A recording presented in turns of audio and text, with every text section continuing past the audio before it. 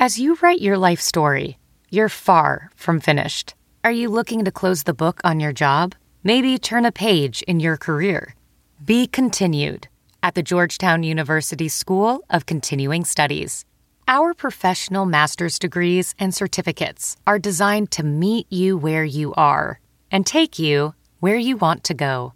At Georgetown SCS, the learning never stops, and neither do you. Write your next chapter. Be continued at scs.georgetown.edu/podcast. Today's episode of the All Angels podcast is brought to you by SportsDrink, your digital water cooler. SportsDrink is a newly created internet community that tries to find the intersection of sports and not sports. They are here to help us grow and hate your favorite team. A rising tide floats all boats, so go check them out online and on social. Go to sportsdrink.org or open Instagram and type in @SPRTSDRNK. Spelled like sports drink without the vowels.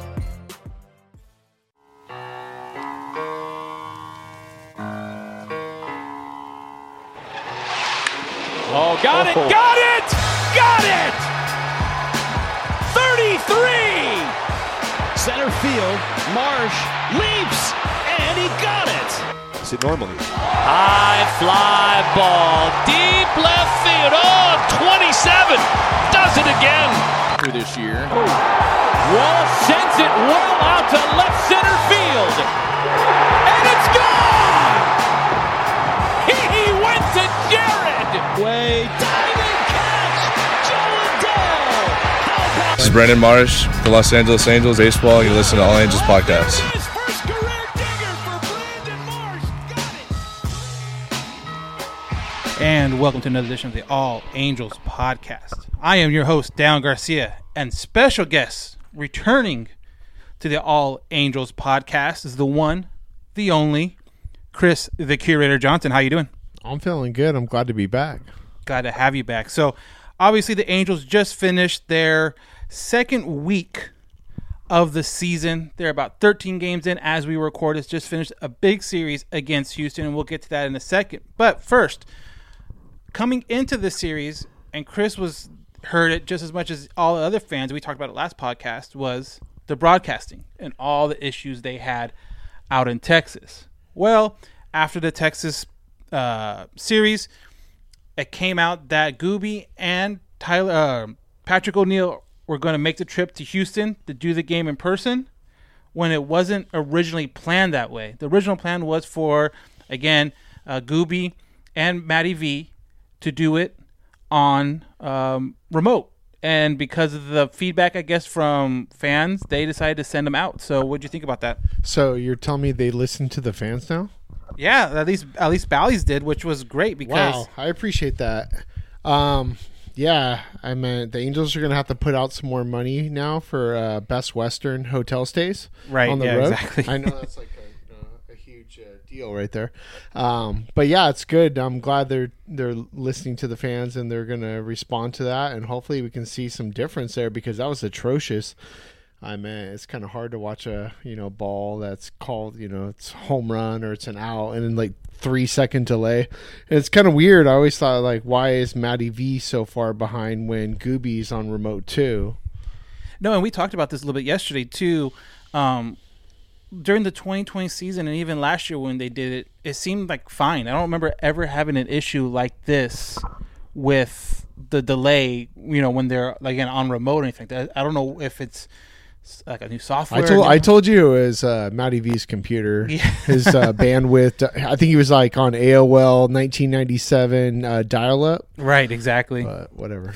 But yeah, so I guess the good news for us fans is that this last series, not only the results of this last series, but the audio part of it finally matched up with the play on the field, and you had the guys in person. And delay or no delay, it's just there's something different about having the guys there in person, having the guys there actually physically seeing the play go and being able to see maybe things that aren't on the camera, maybe the way someone set up, maybe someone's reaction to something. So it's definitely great. And there's really no excuse now because I don't know, we're like in the endemic, I guess. Yeah.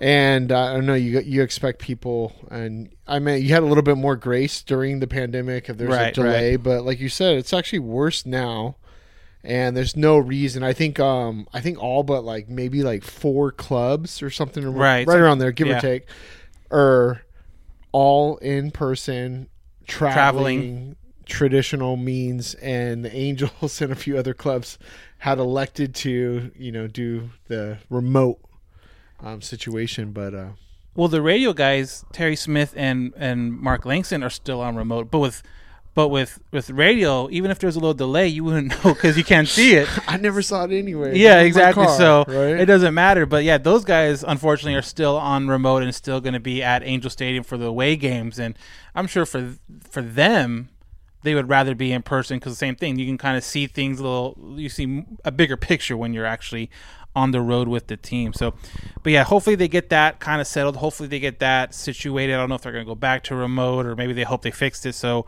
next time they hit the road, they're going to try it again. I don't know. But either way, Matty V needs to get on the road with Gooby and hit these AL and some NL cities and do it the right way. That's what I think. Yeah, when he's saying Santa Maria and it's like 5 seconds there, the guy already touched home plate. Right, exactly. It's kind of awkward. Yeah, it's like, oh, was that last play, or is that what's going on? Yeah. So we'll start out again with the Angels taking 3 of 4 from the Texas Rangers in the first part of this road trip. Now they go to Houston, who was the opening day team for the Angels. They really took advantage of some Angels mistakes when they were here in Anaheim.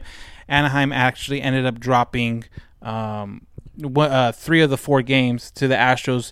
So now they're back in Houston, hopefully trying to make up some ground and playing obviously a lot better with the series win over the Rangers and then the Marlins before that. So on the mound on Monday was Michael Lorenzen.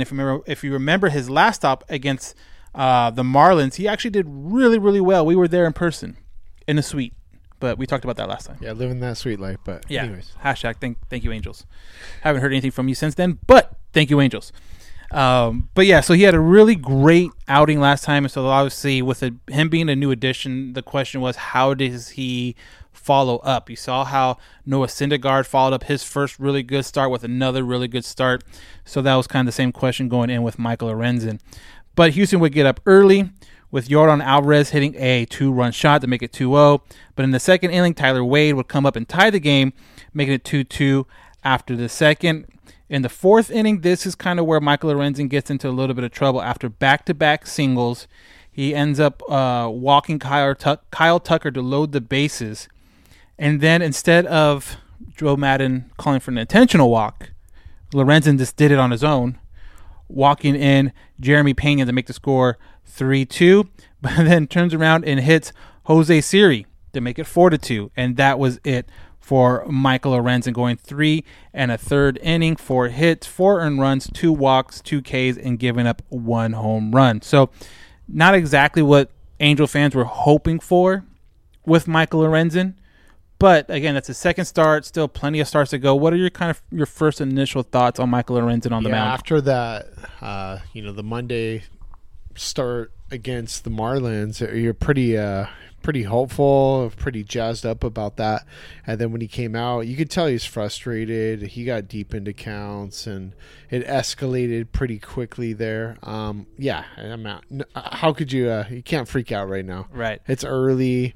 He was the pull-up champion at Cal State Fullerton, I heard. So I meant the guy's got, he's a strong dude. I'm sure he's going back. He's reviewing what he did wrong, and I'm sure he's going to bounce back. Look at I'm kind of jumping ahead of ourselves right here, but look at what Ohtani did. Had a terrible start. Probably watched some film, came back, and we saw what he did yesterday. Yeah, exactly. So Michael Lorenzen, again, has some trouble, but still early in the process, like Chris mentioned, is no need to kind of freak out. And then too, something I noticed during the game that I kind of thought I was seeing things, and it looked like he was really off balance on his follow through, like almost over pitching. And then once he got taken out, Gooby had a great little, 10-15 second a couple clips back to back from his last start against the Marlins and a couple clips from this start against Houston, and you can definitely tell the difference in his follow through and the balance after he released the ball. And in Houston, it seemed like he was catching himself from falling over, where when they played Miami, he seemed to be, having his balance the whole time through. So maybe it was him a little too amped and trying to overthrow some things. Do you think it's like the mound difference a little bit? It could be that, but it honestly, too, you look at the videos side by side, they put them like one after another, and it does look like he was just trying to, like he knew he was struggling, and he was just trying to compensate it by just trying to throw harder, and that just probably made his control even worse than what it would normally be. Yeah, it kind of sucks, too, when you come out so confident after your first start and, first inning, your hometown team and all that. First inning, too, and giving up a home run probably doesn't help. Yeah, so, So Max Stassi would try to bring the Angels back with a solo shot off the fair pole, making it 4-3. So you're kind of thinking at that point, okay, well, now they're making some kind of a comeback. You saw the offense and what they're able to produce in Texas. You're kind of hoping for the same thing now. But in the bottom of the next inning, the Astros play a little bit of small ball to try to work these guys around. You saw how they were able to get like two guys on. They're able to put bunts down. Martin Maldonado puts down a perfect sac bunt to make the score 5-3, extending that lead to 2. And then a little bit later, Yordan Alvarez ends up hitting another 2-run shot to make it 7-3. And that is exactly where, they would end up getting one more run to Astros with to make the final score 8-3. But for a game that was really close, it felt like a lot of those games when they were in Anaheim, the Angels would be with them for 5, 6, 7 innings, and then something seemed to happen to where the Astros pulled away, and that's exactly what happened. Like a Kyle Tucker bomb, or right, something like that, Correa, whatever it may be. Yeah, exactly. So. And something to note, too, we saw Mike Trout get hit by that ball on Sunday in the last game in Texas. He did not play this game. He did not end up playing at all this series for the 3 games against Houston. What was your kind of initial worries when you saw Mike Trout get hit by that ball on Sunday? Well, as you know, any type of diagnosis when it comes from the Angels, like usually is like a day-to-day, right, kind of thing. Because I think that's what Trout was last year, when he was just, it's a, pop fly, kind of just jogging around, and all of a sudden he's out for the rest of the season. So, yeah, you're like, oh, great, here we go, the day-to-day. Right. And then also, like, they kept on saying, like, 81 mile an hour slider, 81 mile an hour slider. 81 miles an hour is still pretty freaking hard. Yeah, especially I don't want to get hit. Well, especially if he hits you on the back of the hand where there's not any meat. Like if you get hit in the thigh or get hit in the back or the ass, okay, whatever, because there's meat there. Yeah. But you get hit on the back of your hand, there's nothing there but skin and bone. It's usually broken finger. And I think that's where the Angels really got fortunate with the fact that it didn't break. And kind of to what you're talking about with information in last year with the Angels and how it was always kind of, do we trust it? Do we not trust it? It coming from Madden. The one thing I noticed this year, and I think it's because of the fact that reporters are able to get into the locker room now compared to the years past, all the quotes you're seeing now about players and their availability and injury and stuff like that are now coming from the actual trainer, not Madden, at a press conference over Zoom after a game. So hopefully that means they're a little more accurate, because now you're not having, and I talked to Rhett Bollinger, last season about how is this mix-up happening? Because, yeah, you're right. There was a lot of confusion about 1 week you're saying Trout's day-to-day with a calf. The next week it's like, well, he'll miss like a month. And then after that month, it's like, okay, we're shutting him down for the year. So there was a lot of that confusion last year. So hopefully now that confusion of Madden having to go to the trainer and read a paper, and like Rhett said, sometimes he just didn't even read the injury report before the press conference, so he had no idea. So hopefully now that they're able to they're in the locker room and they're able to actually talk to the trainer and get quotes from the trainer, we'll have a better grasp of how severe or non-severe the injuries are with these Angels players. So a little news before the game: Angels DFA'd relief pitcher Brian Morin and selected the contract of Kenny Rosenberg. Kenny Rosenberg, if you don't follow him on Twitter, is a really good follow. It's a guy I believe they picked up last season or 2 seasons ago in the minor league Rule 5 draft. So he is, I believe, a local guy too. I think he's like from, I'm going to get it wrong. I think like the Long Beach or somewhere over there area. So got to make his Angels debut on Monday night as kind of like a little cleanup duty. I think he pitched a little bit more than an inning, gave up a run, but overall looked pretty good. Now moving over to Tuesday, and the way the MLB season is and the way the MLB business is, Kenny got optioned that very that night, and Andrew Wantz got brought up for us here at Halo Haven. I was happy to see that. We had an interview with him, or I had an interview with him during the lockout, before spring training and all that stuff. So it was cool to see him back up there with the Angels. And yeah, unfortunately, it happens at someone like Kenny's expense. But I mean, you've seen it. You've seen plenty of baseball. You know how you put it together. If you're like one of those borderline guys and you pitch like 2-3 innings, they're you're probably gonna get option and bring up someone that had a fresh arm, so they have that guy available for the next day in the bullpen. Yeah, it's a business. Yeah, exactly. So moving on to Tuesday, again, Angels dropped the first game at Houston. So Tuesday, Patrick Sandoval is on the mound. What's your kind of feel for Patrick coming into this season? Because we saw a lot of great stuff from him last year. Obviously, his season ended prematurely because of injury. But what was your kind of feeling of Patrick coming into the season? I mean, last season was his kind of like, I guess you would call it his breakout season, especially when he took that no-hitter and, deep into a game. So, very optimistic about Patrick. I don't know, I guess we have him slated as, like a, top 3 starter. I don't know if that's where he should fall, but I'm sure that he is pretty hyped, especially going against a club that didn't really believe in him or, traded him for Maldonado, and it's good to see him back out there in form. He started off really hot last year, so just another left-handed arm, to throw out there. Yeah, I think you're right. I think last year was a coming out party for Patrick Sandoval. Coming of age, right? That's the term I was looking for. Well, I think it's like he's coming out party, and then this year's his coming of age. There's steps to it. You know what I mean? And so now it's like he's turning the corner, and then he's this little boy's establishing himself. There's like little moves here and there. But the Angels get up first with Brandon Marsh. When Brandon Marsh comes up and gets a sac fly to make it 1-0 in the second inning. In the bottom of the third, though, Alex Bregman would tie the score with an RBI double. So you're 1-1 after 3.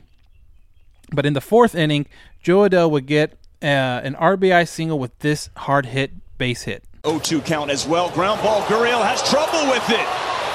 No play. Angels take a 2-1 lead. And that would make the score 2-1. But in the bottom of the fourth, that would be a really tough inning for Sandoval. That would be an inning where you kind of saw it as the game progressed. He didn't really have his A stuff. He was getting deep into counts. He was,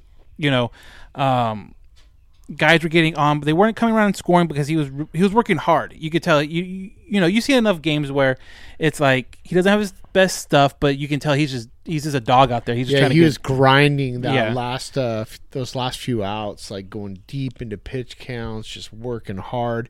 And that magic number right now for these starters is pretty much 80. Right, exactly. And so especially how he was struggling. It was the right call to pull him. Yeah, definitely. So that fourth inning, he's able to work through it. He gets a couple guys on, and then Maldonado and him have a 11-pitch battle where it seemed like no matter what he would throw to Maldonado would foul it off, whether it was a strike or whether it was a ball. It was like Maldonado was up there. It's kind of crazy hacking. Because that's the trade. Right, exactly. So yeah, it went 11 pitches that ultimately ended up with a fly out to end the fourth inning. But like you mentioned, that would be it for Patrick Sandoval, going 4 innings, giving up 4 hits, 1 unearned run, 2 walks, and 5 strikeouts. So overall, again, I think that obviously that 11 pitch single at bat hurt him, but did well. Didn't give an earned run, kept the team in the game, and I think that's what you have to get from some of your younger pitchers in the rotation, and Patrick Sandoval is definitely one of those. And Patrick obviously ended too. You kind of mentioned the pitch count. His pitch count was at 85 at the time, but I think too part of it was that he was that last inning was such a heavy inning for him, and just that single spot. And again, going back to spring training, his first start got pushed back because of fatigue. So you're wondering now how they're going to handle him. But hopefully now with the third time through the rotation, he can get his pitch count closer to 90, 95. But in the top of the fifth, the Angels would go up. Scoring would start with Matt Duffy's single to make it 3-1. Duffy right field.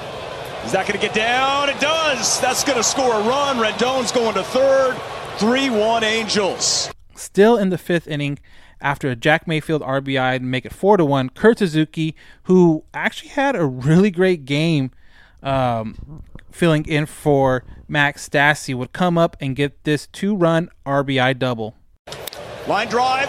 That is a beautiful piece of hitting. Duffy's going to score. That one almost all the way to the wall. Here comes Mayfield. 2 runs are in. 6-1 Halos. That would end up making it 6-1. And like I mentioned, Suzuki 1 for 3, but was able to get 2 walks, 2 RBIs, and he was 2 of those runs. So he was on base 3 times. And we can get that kind of production from your backup catcher, where you don't feel like you really don't lose anything. I think that's definitely a win for the lineup in general. Yeah, you could tell Suzuki was hyped for that game. Like from the very get-go, and I think some of the guys are talking pregame. He just seemed like he was ready. He was locked on. Yeah, he was a pleasant surprise so far. I think when Suzuki got brought back with a pay raise, people were asking why or what's going on, anything like that. So, he's definitely earned it for this first few games that he's played in this season in the Angels uniform. Not a lot of drop off at all between him and Stassi offensively for sure, but a great game by him. Brandon Marsh would come up for a sacrifice fly in the fifth to make it 7-1, and that would be it for that inning. And Astros would only end up getting one more, making it 7-2, and the ball game. Huge win for the Angels. Kind of feeling like they, got the monkey off the back, if you will, struggling, lose the first game. I see what you did there. Yeah, exactly. Not even on purpose. There you go.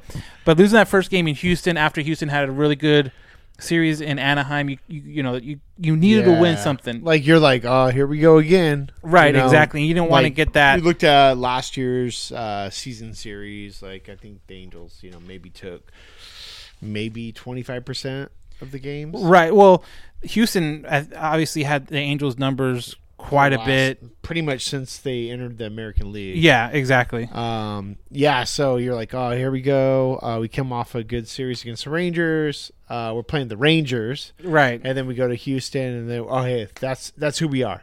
And I think you put out something, you got to beat those teams. You got to beat the Rangers. You got to beat the Marlins. But you got to win your division. You got to beat the team that's always going to, like, the perennial powerhouse.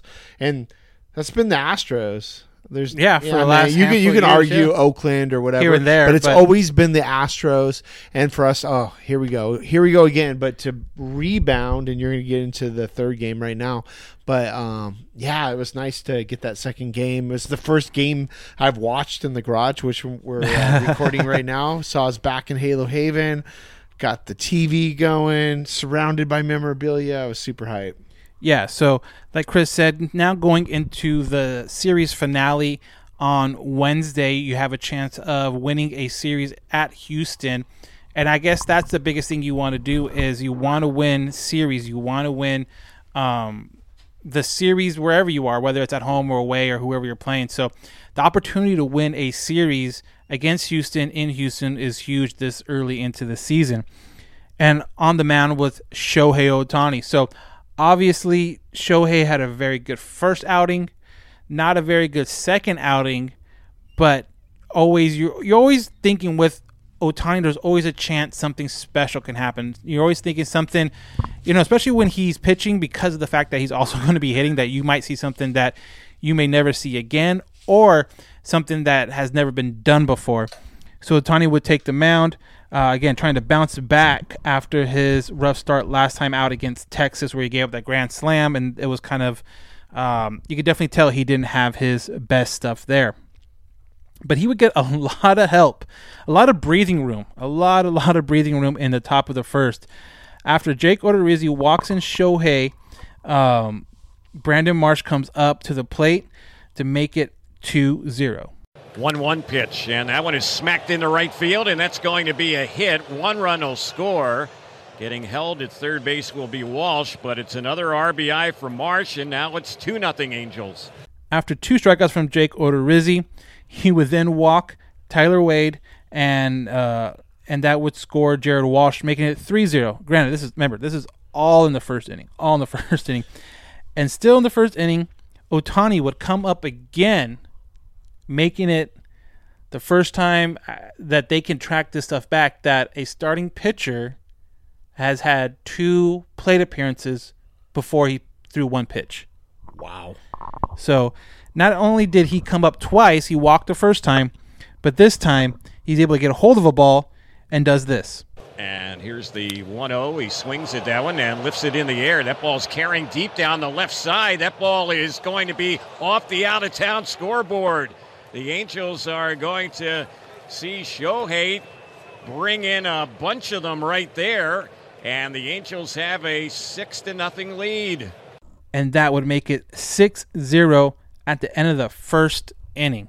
And we always talk about, hey, get your pitcher a lead, let him relax, let him not think about, worried about making a mistake or anything like that. And that's exactly what the Angels did for Shohei on the plate, and it really showed, because Shohei was perfect going into the 6th inning. And I know I am, but how did you feel about that superstition about how you don't talk about, that no-hitter or perfect game stuff?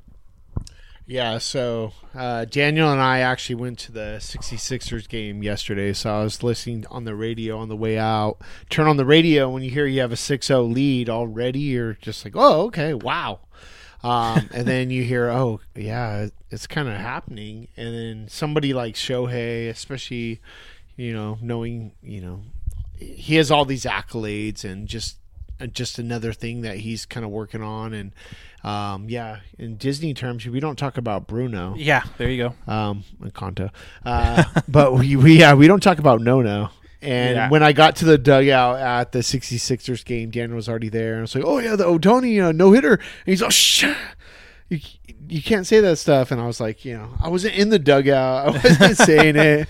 I wasn't on the live broadcast. I wasn't Gooby. But, it's exciting stuff. We saw Kershaw, go deep into a game, and they didn't let him finish it off. So that was kind of our conversation. Like, if he gets to the point and his pitch count's pretty low, was manageable, yeah. Like, are you going to let him go 100 pitches? Like that, 100-pitch complete game, no-hitter? With that many strikeouts, that's incredible. So, I don't know. And unfortunately, we never got to find out what. Yeah, Madden came out and said later on that he was going to keep him in if it was a perfect game. But like me and Chris were talking about, it's easy to say that after the fact when there's no way to prove it. Yeah. I don't know. I honestly don't believe Madden. Yeah, I don't think he would have let him in. But Shohei again goes perfect into the 6th inning. When Jason Castro comes up, another former Angel, comes up and breaks it up with, I believe, with 1 out in the game. And that's hit in the shallow center field, and it's down for a base hit.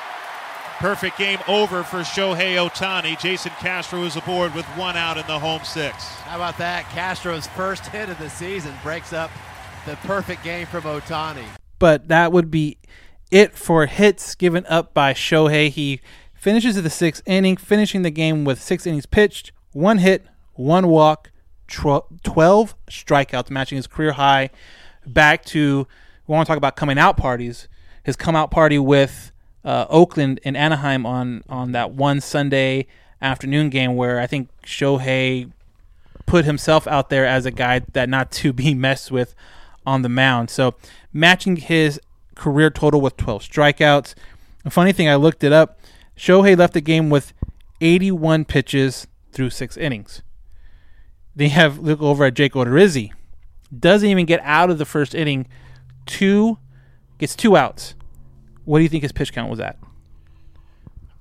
2 outs, first inning? First inning. 45. 42. Damn. So Shohei doubled up his pitch count, pitching Was it? I can't do math. 5 1/3 more innings. Yeah, let's go back in our time machine to last year before the season. Do you remember all the Angel fans wanting Jake Odorizzi? Oh yeah, dude, everybody wanted this guy, and like he did well when he was on the Twins. Right, but then he had some decent seasons, and then like he was in the Rays, did okay. Right. But since he's gone to Houston, he just hasn't produced to the level that they expected. Well, last year he was a free agent all the way past opening day. Like he didn't sign with the Astros until I want to say like 2 months in or something like that. But yeah, he's never been able to get whatever he had in Minnesota. He's never been able to have that in Houston, at least not yet. And you kind of look back, like you said, in the time machine, there was a lot of people clamoring for Odorizzi to come to Anaheim. Mm-hmm. And, it's kind of funny how some of those things work. Sometimes it works out great and you dodge a bullet kind of like this, and sometimes it doesn't. Sometimes guys end up having really good careers. But we very rarely as a fan base go back and look at the ones where like, oh, wow, I'm glad we didn't actually make that move. I'm glad that the ownership or the management or whatever passed up on that guy, because he is not exactly what we thought he was going to be. So obviously then Angels win the game 6-0, getting all 6 runs in the first inning. And kind of like you mentioned, after that Shohei perfect game got broken up in the 6th inning, it's kind of like, okay, it was a ho-hum game. Not a whole lot happened, not a whole lot of fireworks, but either way, Angels take 2 or 3 from Houston, end up taking let's see, they're 4-7. I'm trying to figure out 5. They go 5-2 on the road, and right now, as we record this, in sole possession of first place in the AL West with a record of 8-5. So a whole whopping 13 games. But hey, at least they're in first place. Best record in the American League. Best record in the American League right now. I hadn't checked it because I don't know if someone played. So you're saying there's a chance? I was going to ask you though, how confident are you in this team? Again, playing 13 games into the season. Well, the Angels are notoriously slow starters, especially under the Socha regime. It's good to be where we're at, especially after that first Astros series. Right. I mean, it wasn't looking very good. So I'm happy with where we're at. I'm not gonna, go freak out. I think a few years ago we were like in first place at this point. Right. I did a screenshot with the standings and got all amped up and yeah. So great. We'll see. Yeah, it's great to be here right now. I guess it's one of those things where you'd rather be in first than whatever third. If you're not first or last. Right, exactly. Ricky Bobby. But no, it's good to be first. I'm still kind of not skeptical of this team, but I'm still cautious about this team. I still think there's some things that I feel is going to happen down the line. I still feel like there's going to be at some point one of these pitchers are going to miss a few starts, and after that point, who's going to fill in and how well they're going to do, that's going to be a huge issue. I mean, you look around baseball in general right now, and I know because I'm playing fantasy baseball, there's a ton of dudes going on the IL, pitchers and position players included. Like, there's a ton of guys going on the IL. Is that because of short spring training, bad luck? I don't know, but you just you have a feeling, or I have a feeling that sooner or later it's going to, get to the Angels. We got lucky with the Trout thing. We talked about that, how when you hit the back of the hand with something like that, to not break a bone was really lucky. But I don't know if that's the bullet they dodged and there's nothing going to happen after that, really, that's going to force a significant time loss or what. But I just feel like there's something that's going to come down the line, and I just don't know if there's the depth of this team is going to be able to prevail division-wise. I think wild card wise, they'll be competitive for the wild card spot, but division wise, I'm not 100% sold on that quite yet. I mean, I'm actually kind of optimistic in the fact that Trout, with this injury and then also the stomach bug, that he had, so he's missed pretty much half the games.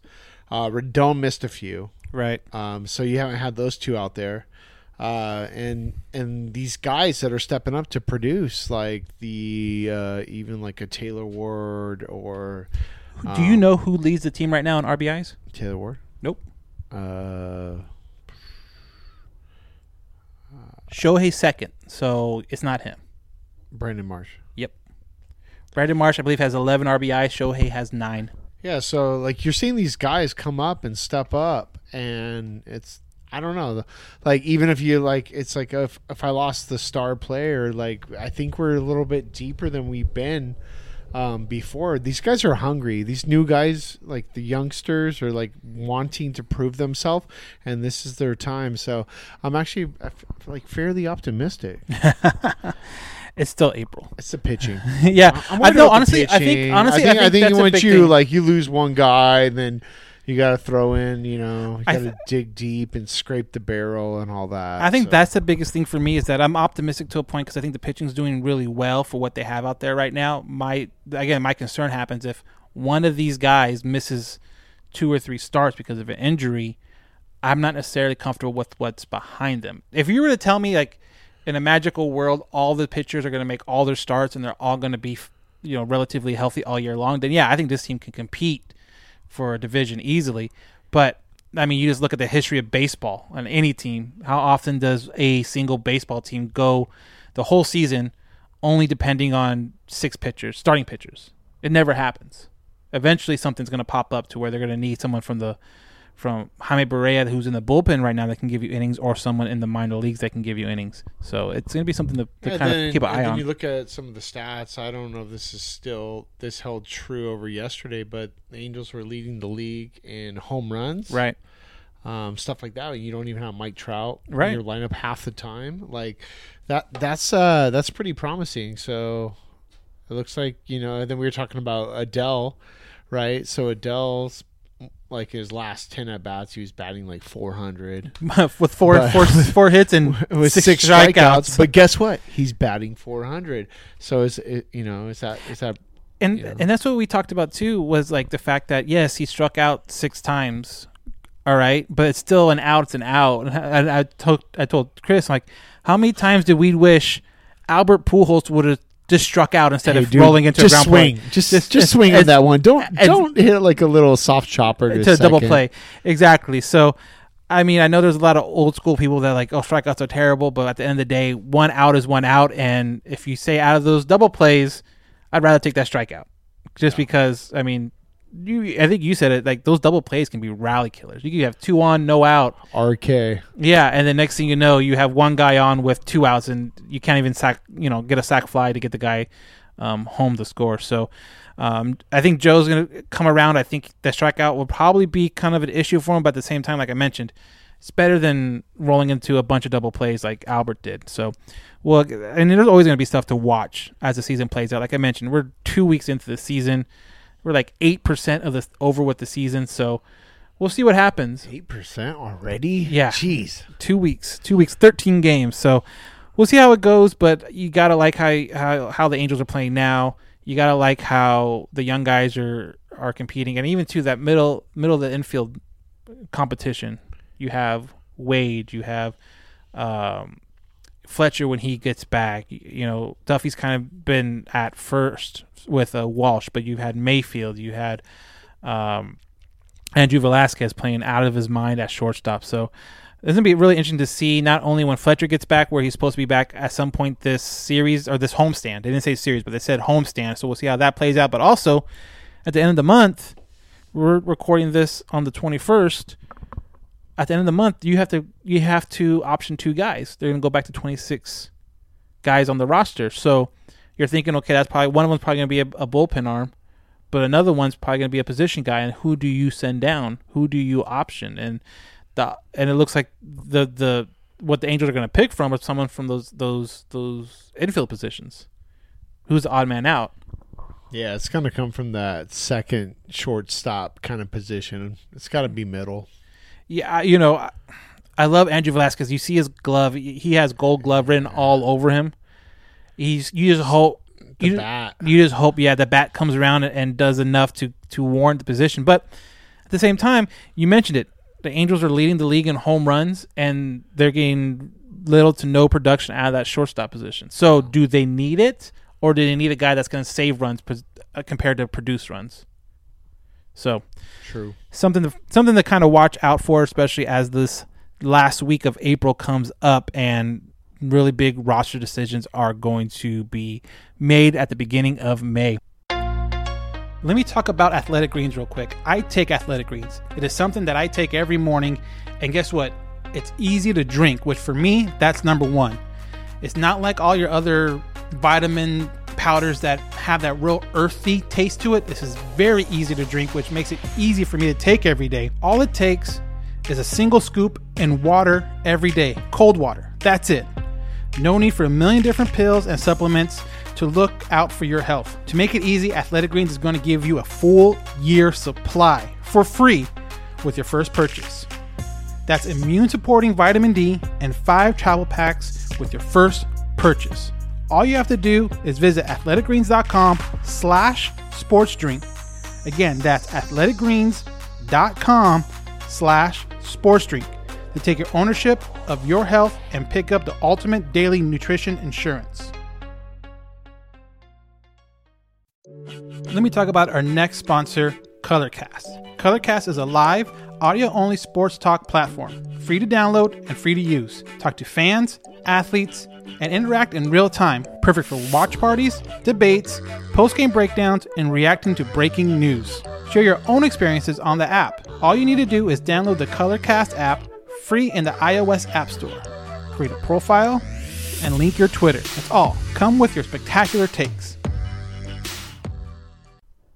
So Chris talked about it a little bit earlier. We were actually made our return, if you will, to San Manuel Stadium out in San Bernardino to watch the IE 66ers take on the Stockton Ports, the single A affiliate of the Oakland A's. And that was the first time we've been there to watch a game like that in the dugout since 2019. Dang. And it was a while, but it was fun. Yeah, it felt good. It felt good to be down the dugout. The energy was like, I want to say, better than we've ever experienced. Right. There. Yeah, we were there when Brandon Marsh and Joe Adele and Jahmai Jones and Austin Warren, Andrew Wantz, like a lot of these guys that are either Isaac Matson, guys that are either with the Angels, playing for the Angels, or guys that are on other teams that are either on their major league roster or just like the next guy up. Yeah. So that dugout I remember back then was cool because you had the Joe and Flo energy back then for the 66ers. Yeah. But this one, you're right. It seemed different. It seemed more. It seemed like everyone was in on it. And I don't know if it's because they made the transition to low A, where now a lot of these guys are younger. A lot of these guys are, we look at the media guide and their birthdays are all, born in 2000, 2001. Like I think the oldest. I found in 98. I was going to say the oldest guy there was born like in 99 or 98. Yeah. Everyone else was like 2000, 2001. Yeah, I think a lot of it's their first time around playing professional ball. Right, it's the first step. It's the first step out of the Arizona, like developmental kind of deal. Like, a lot of these guys are international players. So you definitely feel that, yeah. Venezuelan. So for them to be out there in the U.S. and playing some competitive baseball, commercialized baseball, people paying money to get in the seat, all the gimmicks that minor league baseball gives you. Yep. I like the fact that these guys cared about winning. It definitely came across, and they were hyped the whole game. They had the energy going the whole game. Yeah, it was like if you're playing for something that mattered, and it wasn't like I'm just playing for myself. They were cheering each other on, dancing. It was fun. It was fun to be down there. Yeah, it's something great that I really miss as far as like being in the dugout during the game is that you can see the guys' reactions when they strike out and they come in and they take a cup of water, they drink it, and then throw the cup down. Like, they're pissed. They had a great opportunity with runners in scoring position, and they didn't cash in. And that happened a lot last game when we went on Wednesday night. Like, for a while there, the Ports were up 2-0, but the 66ers were out hitting them like 3-9 or something like that. They were out hitting them all over the place, but they couldn't get that one hit to get the run across until late. And you could see the frustration on some of these guys when they came into the dugout and they missed on that opportunity. But at the flip side, they end up scoring one in the 8th, one in the 9th to tie it.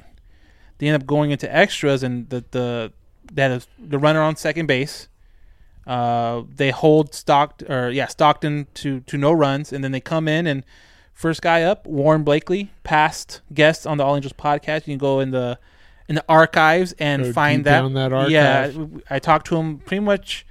I want to say like a couple weeks after he was drafted by the Angels, but he's a guy that I think would be interesting to see because kind of from the interview, he's a Detroit guy. So when you think of Detroit, when you think cities and states up there, you're not necessarily thinking a baseball factory because they only play literally during the spring and the summer. You can't play like here where California, Arizona, Texas, you can play all year long because of the weather. There, he's very limited to when he can play.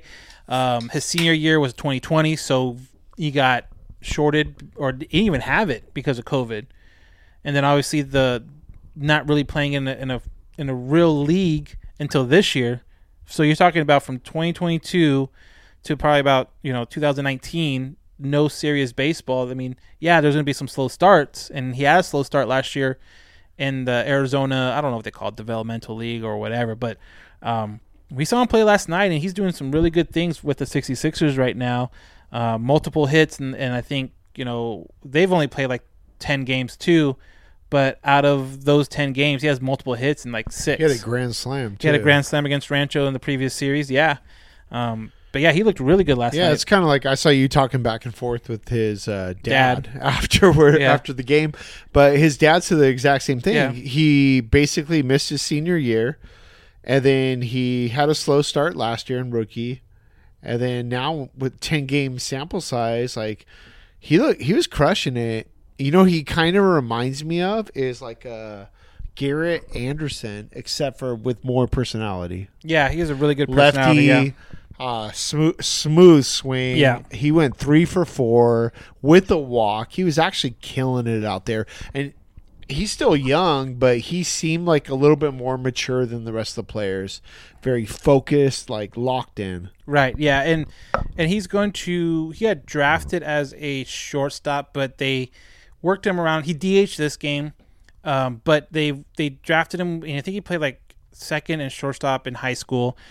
But he kind of will translate. I read a couple things where he'll probably translate more to a third baseman. He definitely has the frame to put on weight. He's a tall guy. Mm-hmm. Like I didn't realize how tall. Like when we did the interview, obviously it was like through Zoom and stuff like that. He was small, right? It was through Zoom, so you don't get a good. I mean, you're looking at a tiny, sitting on like a small chair, right? Exactly. But then I finally met him in person, and I talked to him, and it's like, man, you are a lot taller and a lot bigger than I thought. And if he fills out that frame, he's gonna be a good size third baseman.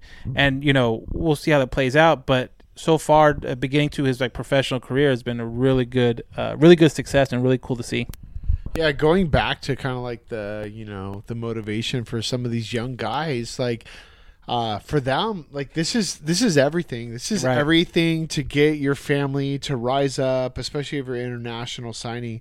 And like if you're not doing well, if you're like you up there, you strike out 3 times, like you're worried like this is my last time. Chance. This is it. And then if this doesn't pan out, I don't know what's next. And it kind of is the harsh reality. So yeah, I saw some guys on the on the bench just looking pretty down.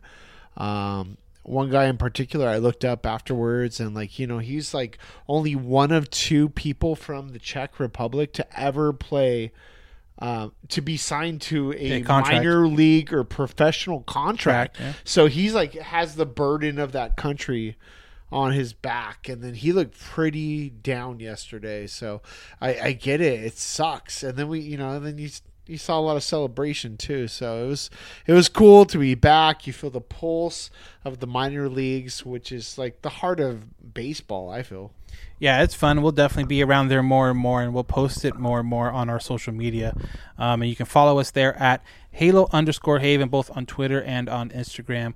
But yeah, it's fun to see. I mean, it's easy for a lot of people to, when these guys make it as an Angel or they get called up from AAA, it's easy to kind of be like, yeah, these guys are great. These guys are awesome.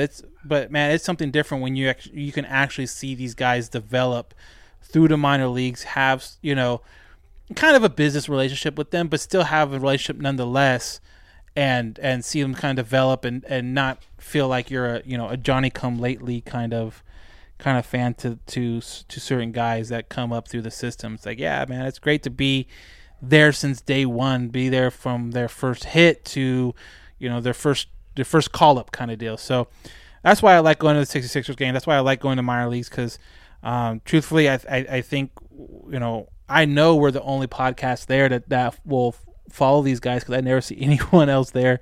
And honestly, it's funny though too because it's pretty easy to get in contact with the right people. And I mean, the 66ers are always trying to get people there. So if you have like a, hey, don't tell them our trade secrets, right? But no, but I'm just saying though, it's easy and yet no one's doing it. So, but yeah, it's fun and I can't wait to go more and more this season now that we're able to interact with the players.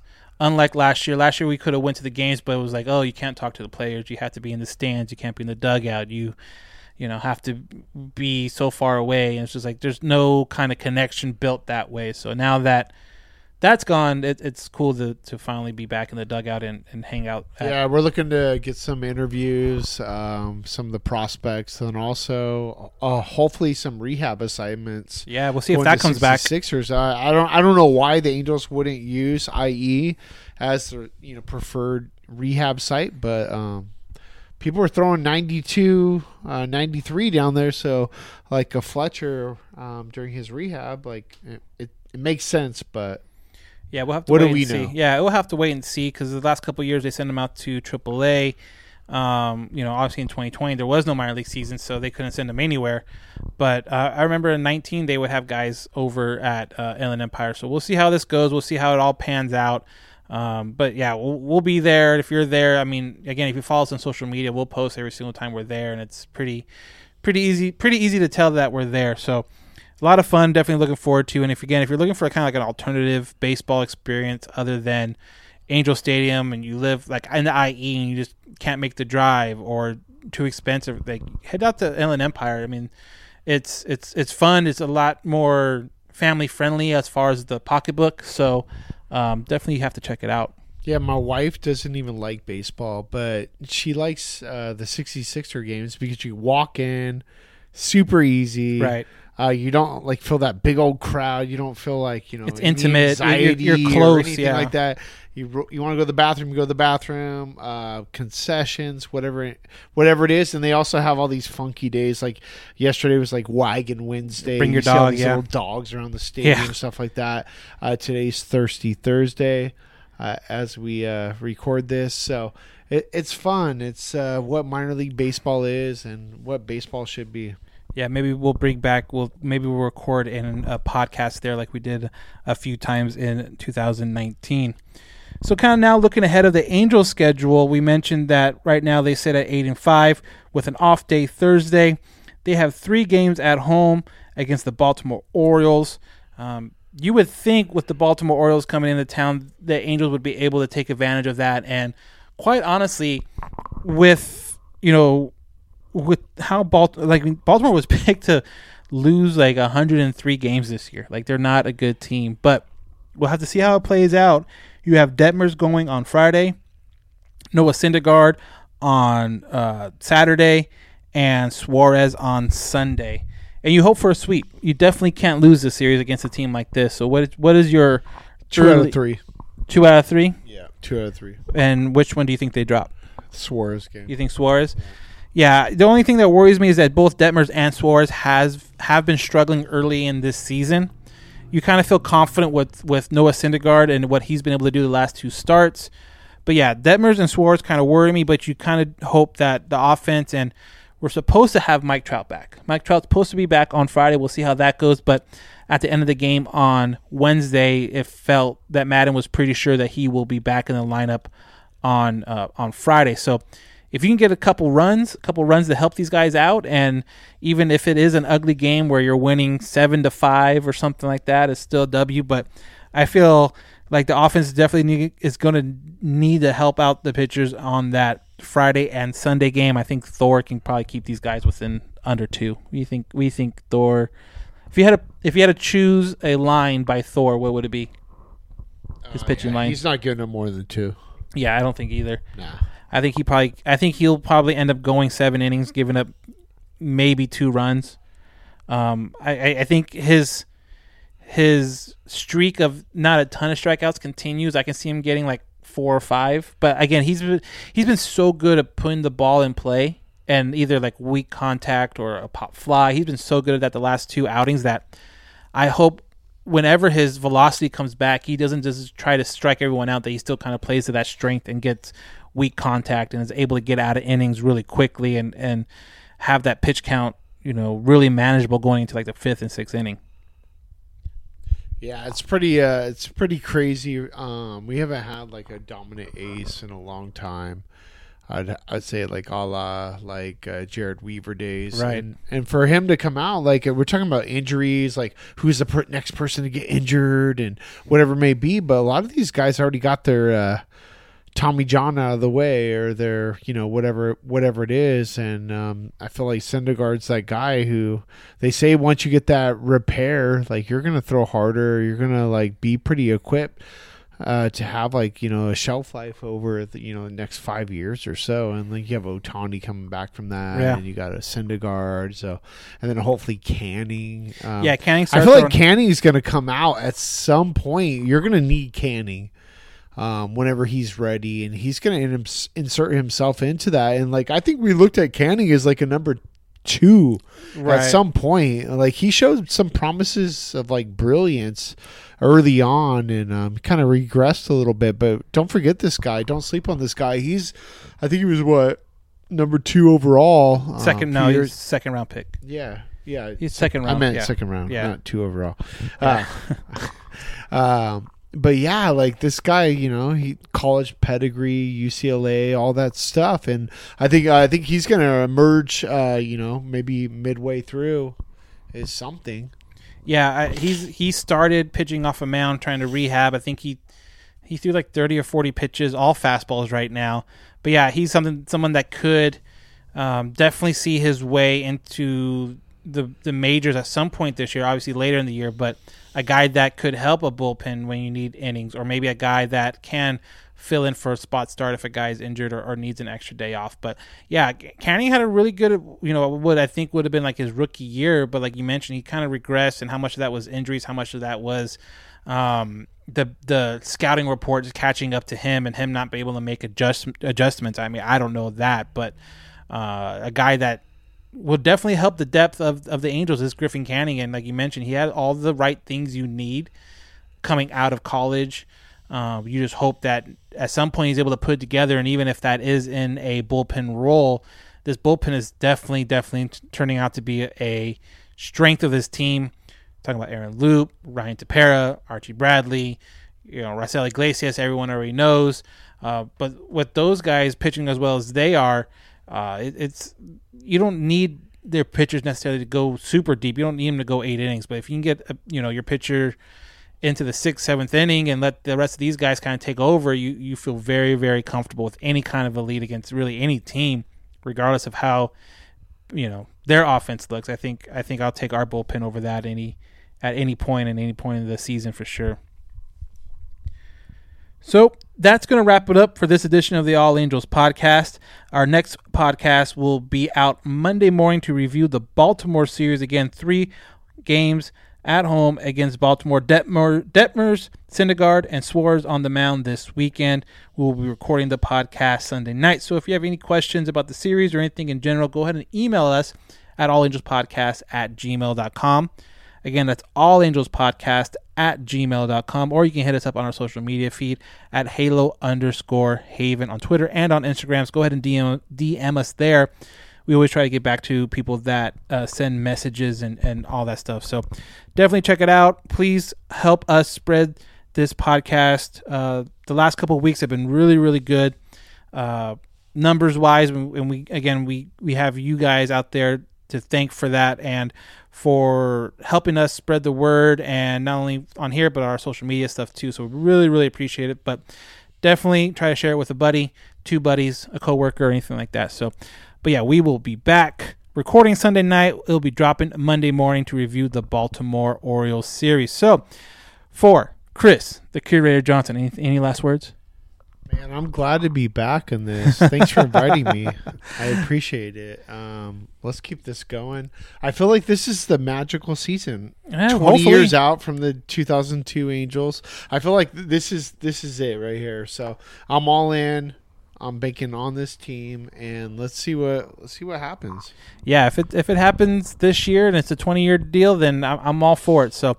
Yeah, definitely fun to watch. Definitely games are fun to watch right now because you do feel a lot more confident in what is out there team-wise. Yeah, I was telling Daniel, like, oh man, we were going like on opening day. They're going over like all the starting pitchers for opening day starters for the last like 5 years. We were so consistent with like Weaver, I think for 7 years in a row. And then you said like Ricky Nolasco, Trevor Cahill. And these are like one and done players, and like this team feels like it has it. It's got a lot of farm youth to it. You got your Marshes and you got your Adeles, but you got a lot of energy, and I'm excited to see it. You got Trout. Trout's the elder statesman. Yeah, this point, he's the old man which now. Which is crazy because that makes me feel super old right now. But Trout's getting, he's nearing 30 here. Yeah. Just to see what he has in store. Ohtani. This is a fun freaking team. Yeah. And Rendon hasn't even shown any type of promise what he can get to. So, I mean, as frustrating as that is, there's a lot of potential there.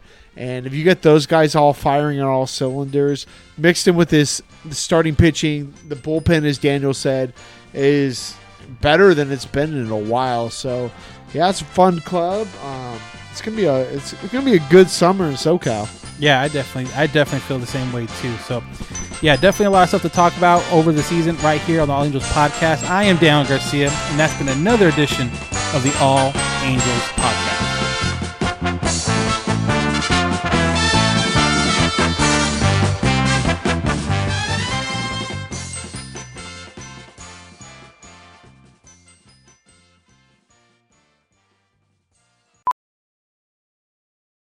Professional welder Shayna Ford used VR training developed by ForgeFX to hone her skills as a welder. The more time that you spend practicing it, that's what separates a good welder from a great welder. VR training can help students like Shayna repeatedly practice specific skills. Virtual reality definitely helps because the more muscle memory that you have, the smoother your weld is.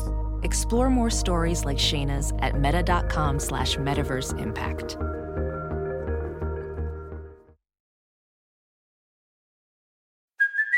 Hey, it's Kaylee Cuoco for Priceline. Ready to go to your happy place for a happy price? Well, why didn't you say so? Just download the Priceline app right now and save up to 60% on hotels. So whether it's Cousin Kevin's Kazoo Concert in Kansas City, go Kevin, or Becky's Bachelorette Bash in Bermuda, you never have to miss a trip ever again. So download the Priceline app today. Your savings are waiting.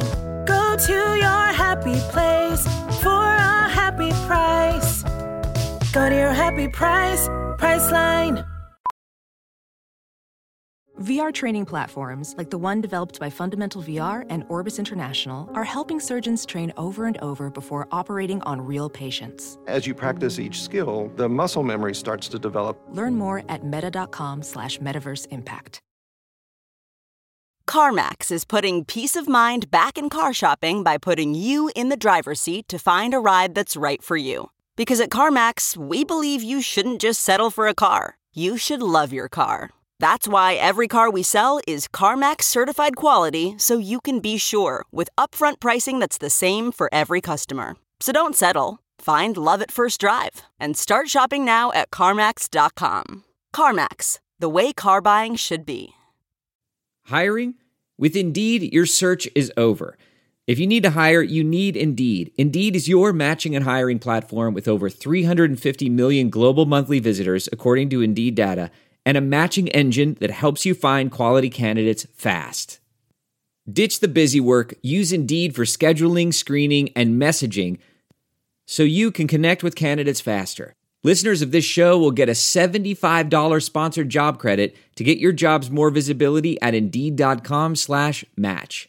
Just go to Indeed.com/match right now and support our show by saying you heard about Indeed on this podcast. Indeed.com/match. Terms and conditions apply. Need to hire? You need Indeed. Whoa, sweet man cave. Thanks. Serious upgrade. How'd you pay for all this? I got a home equity line of credit from Figure. I was approved in 5 minutes and had funding in 5 days. Wow, that fast and easy? Yep, the application is 100% online, plus no out-of-pocket costs. Just fast access to the cash you need. How do I get started? Go to Figure.com and get that serious upgrade. Figure Lending LLC, DBA Figure, Equal Opportunity Lender, NMLS 1717824. Terms and conditions apply. Visit Figure.com for more information. For licensing information, go to www.nmlsconsumeraccess.org. Let's jump into Peppa's world of play. Look for spring flowers, hunt for muddy puddles, and bravely explore exciting places with Peppa playsets. Peppa Pig, inspiring kid confidence.